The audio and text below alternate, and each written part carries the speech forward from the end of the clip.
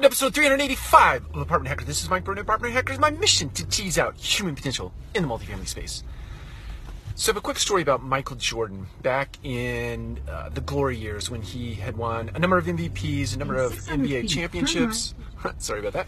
And he was nearing the end of his career. In fact, I think this was the last season of his first career. He had made a comeback. But anyway, last season of his first career, they were playing in a playoff game, and they were up by 20 points, and Scottie Pippen had actually thrown a pass to Michael Jordan, and it was overthrown, and most of the other players on the team had actually turned and started to run for the other end because they thought the ball was gone, out of bounds.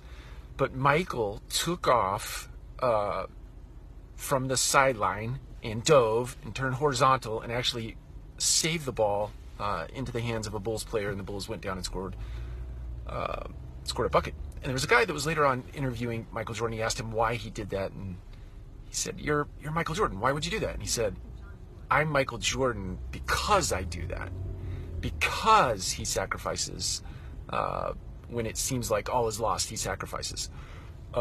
He puts in the extra effort. He does all the hard work. He becomes Michael Jordan because of those efforts. And the translation here is otherwise obvious in the sense that if you want to level up, if you want to become great in the multifamily space, you have to put in the work. You have to put in the effort.